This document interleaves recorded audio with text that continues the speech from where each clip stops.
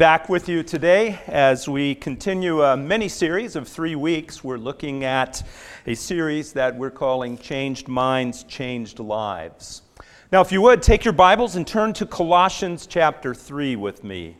Colossians chapter 3, we're going to be looking at the first 4 verses of this passage. And what I want us to see this morning is the way to have a changed life is to really have a changed focus. Something I've noticed, you can see athletes where they appear to have equal talent.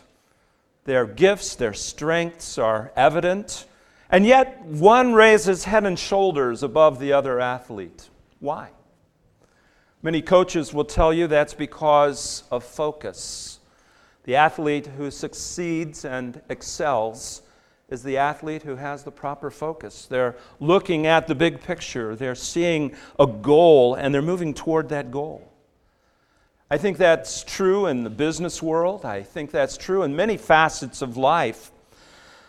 But I think as we come to Colossians chapter 3, verses 1 through 4, we find the Word of God share with us that is certainly true when it comes to our Christian life. If you want to have a Christian life that is doing great things for God, you're going to have a Christian life that has the proper focus. You're not going to be distracted by the things around you that can draw your focus away. You're going to have that focus fixed like a laser on the Lord Jesus Christ, on the things above, where Christ is seated at the right hand of God. Now, notice the text says the following: "If then you have been raised with Christ, seek the things that are above, where Christ is seated at the right hand of God. Set your mind on the things that are above and not on the things of the earth. For you have died, and your life is hidden with Christ in God. And when Christ, who is your life, appears, then you will appear with Him in glory." That's what this passage wants us to focus on, these truths. So what I'd like to do with you this morning is unpack these truths. See what the Word of God is saying to us by drilling down on these truths. Now, we begin with this truth: priorities will drive our choices. If you have your priorities out of whack, you're going to make the wrong choices. You're going to go along with the flow. You're going to do whatever seems right in the moment. You're not going to be guided by God's truth. You're going to be guided by your whims, by what society tries to impress upon you. You aren't going to be guided by God's truth. The Word of God tells us to have a focus that pursues the things above. I love the book of Colossians. When you look at the first chapter focuses on the sovereign power of the Lord Jesus Christ. It reminds us who He is: the sustainer, the creator, the one who is absolute sovereign. The second chapter warns us that we can lose our focus on Christ by getting bogged down in the things of this world that tell us that we need to change ourselves from the outside in, rather than looking to Jesus and allowing the one who is sovereign and Lord to change us from within. As a matter of fact, Paul goes into a great bit of detail in that second chapter, talking about the transformation that comes by being raised with the Lord Jesus Christ. In fact, look with me at verses 13 and 14 of chapter 2 when it says this: "You were dead in your trespasses and the uncircumcision of your flesh, but God made you alive with Him, having forgiven all our transgressions," all our trespasses, "by canceling the record of debt that stood against us with its legal demands. This He set aside, nailing it to the cross." We are cleansed. We are raised with Christ to walk in a newness of life. This is what the Word of God reminds us of. But then, right on the heels of these truths, the Word of God calls us in chapter 3 to, in light of being raised with Christ, to seek the things above. Now, what does it mean to be raised with Christ? This is such a foundational truth for us. Being raised with Christ means there is a new man, a new person, a new nature that God has given us that is spiritually alive. Prior to being raised with Christ, we cannot do anything but sin. We are entrapped by the sinful nature that characterizes who we are. But when we trust Jesus Christ as our personal Savior, we're delivered from that. And we're given the opportunity to be raised with Christ in a new life, and we are able to focus on new things. The Word of God is telling us in this passage that thing, that major thought process that we're to focus on are the things above. The things that pertain to God, the things that pertain to heaven. And notice the Word of God in telling us to seek the things above, it's calling us to stack our priorities toward those heavenly things. If we were to translate this literally, what the Word of God would really be saying to us is, keep seeking the things above. You know, something that I am becoming more and more convinced of is there's precious little except our salvation in the Christian life that is one and done. Once you trust Jesus Christ as your personal Savior, you have a relationship with Him. Settled. Done. That's one and done. But our sanctification process, where we start to move toward greater spiritual maturity, that is an ongoing battle that we all must face. It's not a sprint, it's a marathon, right? And we have to run that race with endurance, and we have to make decisions on a moment-by-moment basis. This is what God calls us to in His Word when He says, keep seeking the things above. God wants us to look at the things above and make that something that in the moment I decide I will seek the things above rather than the things that are offered to me in this world and in this life. See, the world screams at us, calling us to adopt its thought processes and its values. God is saying to us with all the authority of His Word as God, don't buy into those things. Buy in to heavenly things. Seek the things above. And notice the Word of God goes on to describe what is above. In that first verse, he goes on to say, seek the things that are above where Christ is seated at the right hand of God. As I'm focusing on heavenly things, sometimes that can be a little nebulous to us as believers. We think about heaven, the things above, and we wonder, oh, what exactly am I supposed to think about? Am I supposed to think about the pearly gates? Am I supposed to think about the description of heaven that I find in Revelation? What God is calling us to is to think about who is in heaven and who brings us into heaven, the Lord Jesus Christ. He's to be the focal point of our lives. We are to look to Him and make Him the core value, the core focus of our life. So when the Word of God talks about how Christ is seated at the right hand of God, what is it expressing to us? Here's what it's expressing. Just 3 passages of Scripture that are among many that I want us to think about pertaining to Christ being seated at the right hand of God. The first passage is from Hebrews, and it shares with us that Christ completely cleansed me of my sins. As I think about things above, I can look at the opportunity to sin and say, wait a minute, I've been delivered from that. Christ is seated at the right hand of God. He delivered me from that sin. I am not bound by it. The writer of Hebrews says the following. He, referring to Christ, is the radiance of the glory of God and the exact imprint of His nature. And He upholds the universe with the power of His word. After making purification for sins, He sat down at the right hand of the Majesty on high.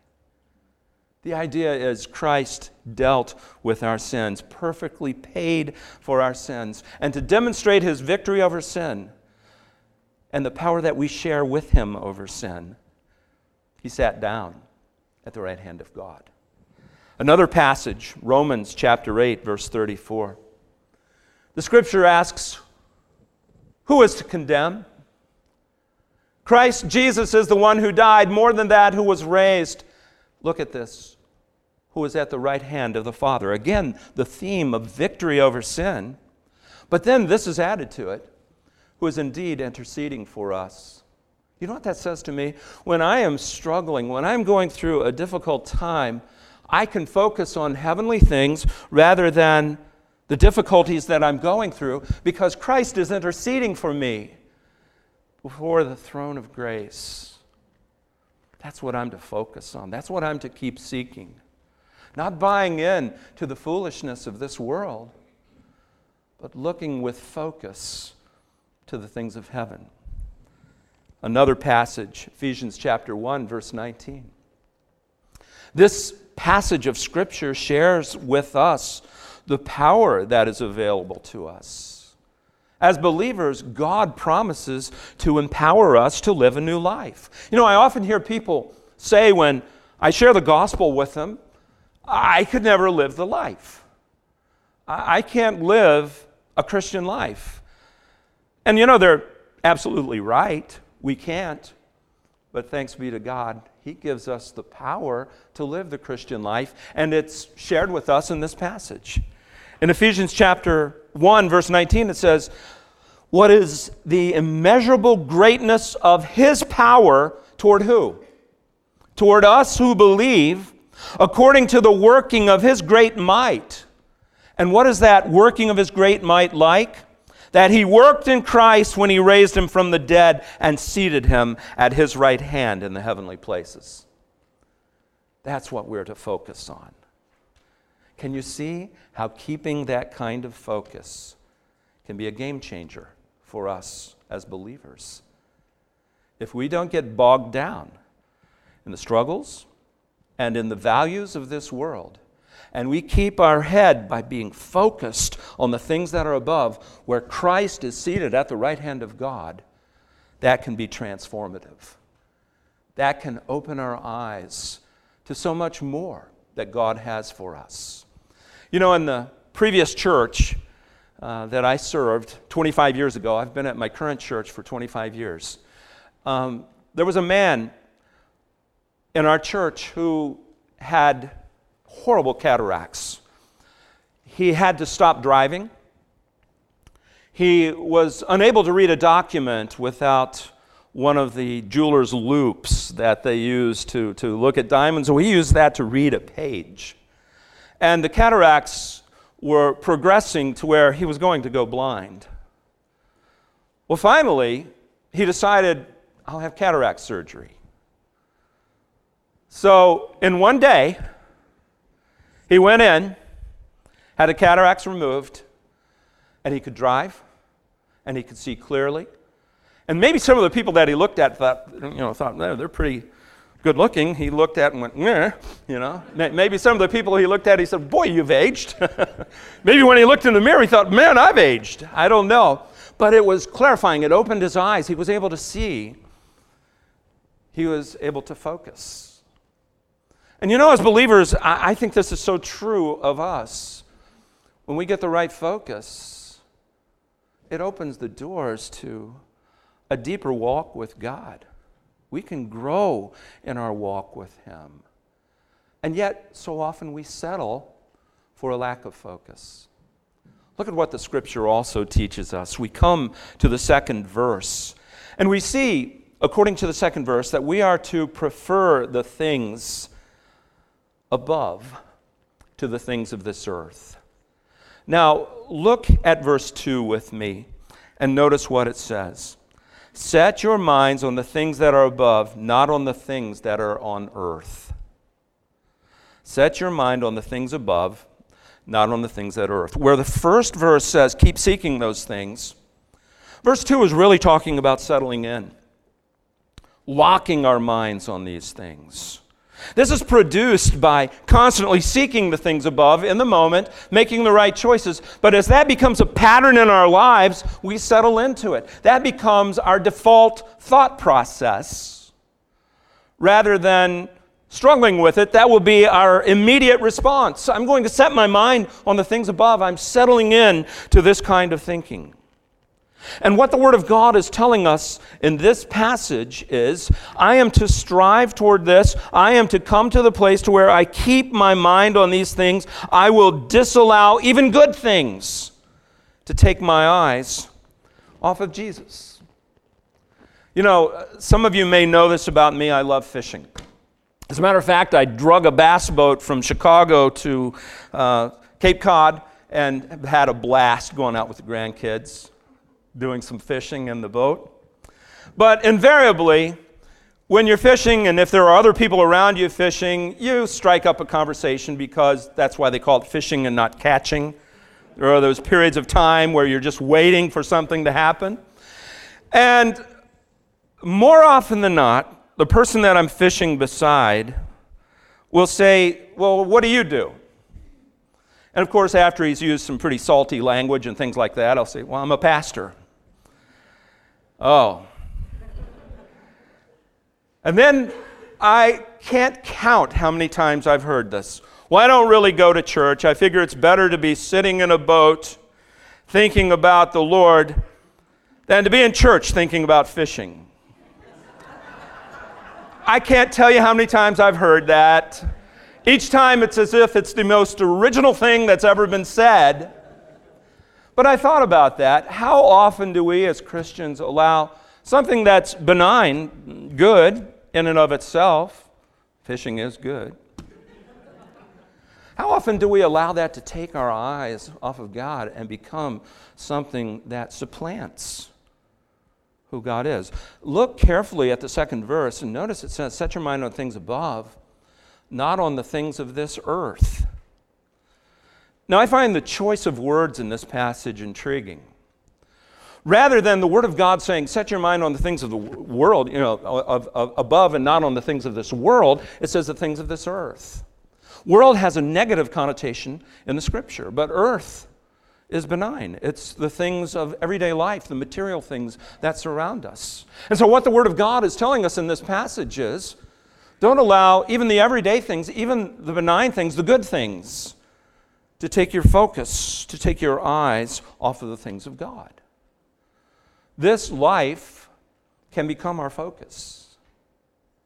We can get bogged down in circumstances, in trials, in hobbies. We can allow our priority system to flip-flop and allow things like work, relationships, plug in your favorite value, those can become our God. It is so easy for us to focus on the material, the seen, forgetting about the unseen. And God is calling us to think differently. He wants us to set our mind on the things that are above. The Apostle Paul, through so much of his ministry, suffered. He was beaten. He was stoned. He was imprisoned. He was persecuted tirelessly. Talk about something that could take your focus off of the things of God. And yet, he writes this in 2 Corinthians chapter 4, verse 17. For this slight momentary affliction is preparing us for an eternal weight of glory beyond all comparison. The Word of God reminds us that there is so much more to our lives than even the struggles and the trials that we face. What God wants us to do is think about the eternal weight of glory. In fact, that text goes on and talks about this. We look not to the things that are seen, but to the things that are unseen. For the things that are seen are transient. In other words, the material things around me of this earth, they're here and then they're gone. Or the other way around, they're here and I'm gone. Something we need to remember is there are no U-Hauls behind hearses, right? When we die, everything material that we have had on this earth, gone. So God wants us to think about the things that are unseen, because the things that are seen are transient and the things that are unseen are eternal. What have you set your focus on? On the seen or the unseen? Because listen, if I am looking to the things of this earth, the seen, and building my life on it, making that the priority system that I operate with, that's where my treasure is. That's where my heart, my affection will be. The Lord Jesus Christ in Matthew chapter 6 reminded us of this in the Sermon on the Mount. When he said this in Matthew 6:19, "Do not lay up for yourselves treasures on earth, where moth and rust destroy and where thieves break in and steal. But," and this is a strong word of contrast, "lay up for yourselves treasures in heaven, where neither moth nor rust destroys and where thieves do not break in and steal." Now listen, "For where your treasure is, there is your heart also." Question I ask myself when I read passages like this and Colossians, where's my treasure? What am I treasuring? What are the things that I value deeply? God is calling me to value the things that are above, the unseen, and not get distracted by these things that are seen and transient. Then we come to the third verse of this passage, and what we find in verses 3 and 4 is this. We have a perspective that will motivate us to seek the things that are above when we really think about these points that are made in verses 3 and 4. In verse 3, we're reminded to seek the things that are above, where Christ is seated at the right hand of God, because verse 3 tells us we are protected from sin by the person of Christ. Look at what the Scripture says. "For you have died, and your life is hidden with Christ in God." Now, what does the Scripture mean by "you have died"? Again, we go back to chapter 2, where it talks about the fact that when I trust Jesus Christ as my personal Savior, I die to sin, and I am made alive to Christ. The way this is framed in the original language is profound.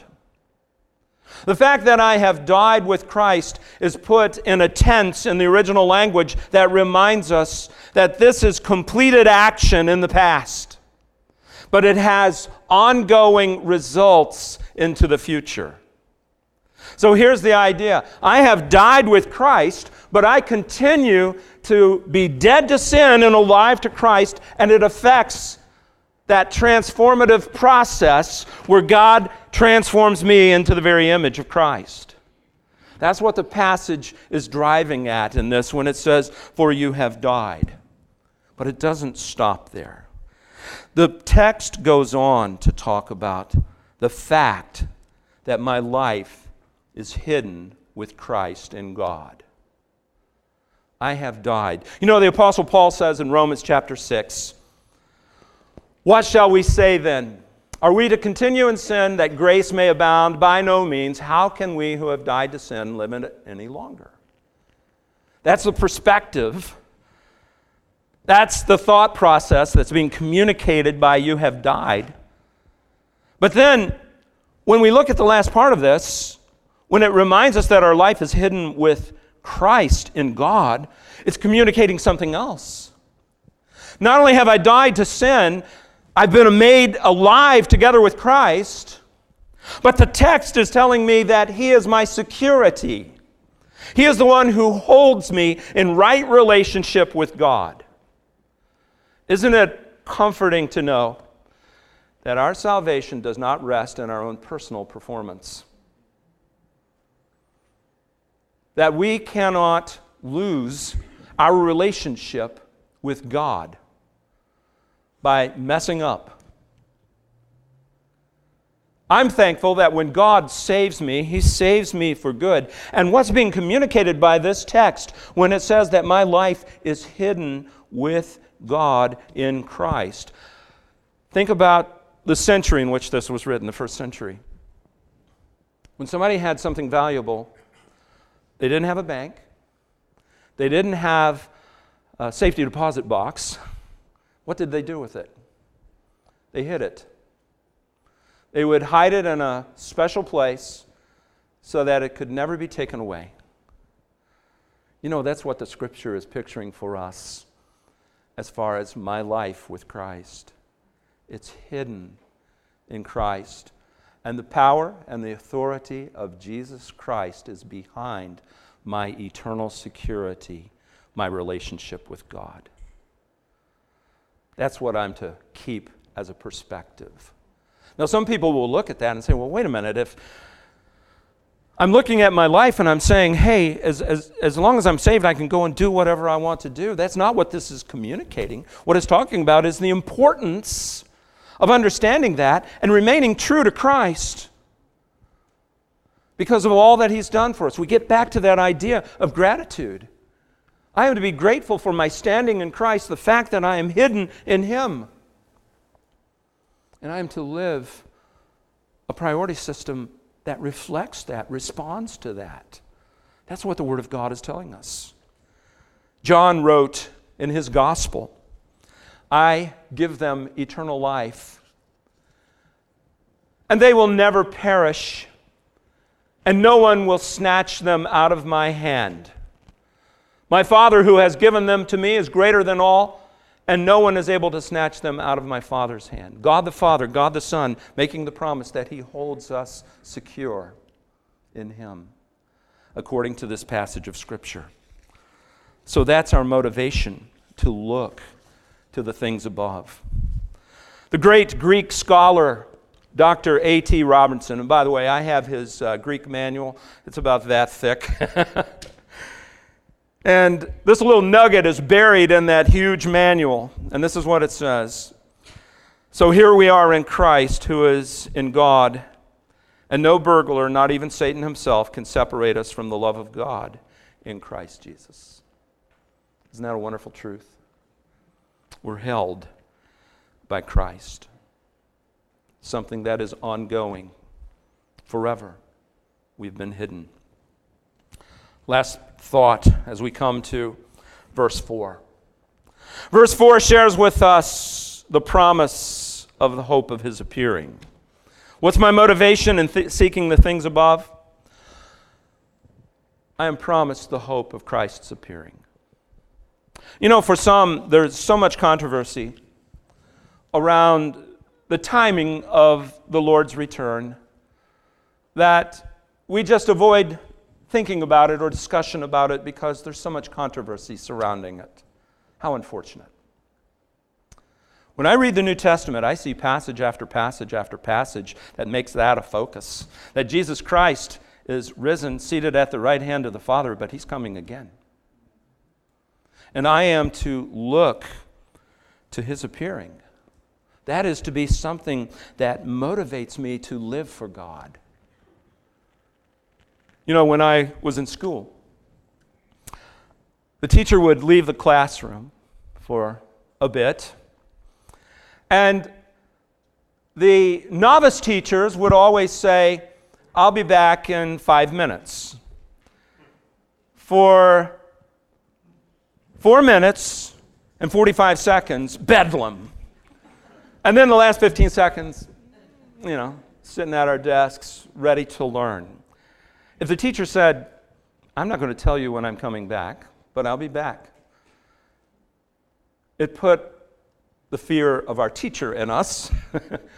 And we didn't know when she might return, so we behaved ourselves. That's a principle that I think we see in Scripture. We don't know when Christ will return.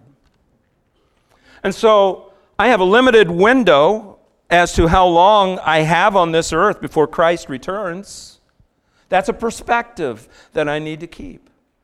But in addition to that, I am looking to my Savior's return where the unseen will be seen, and that transforms the way I conduct myself.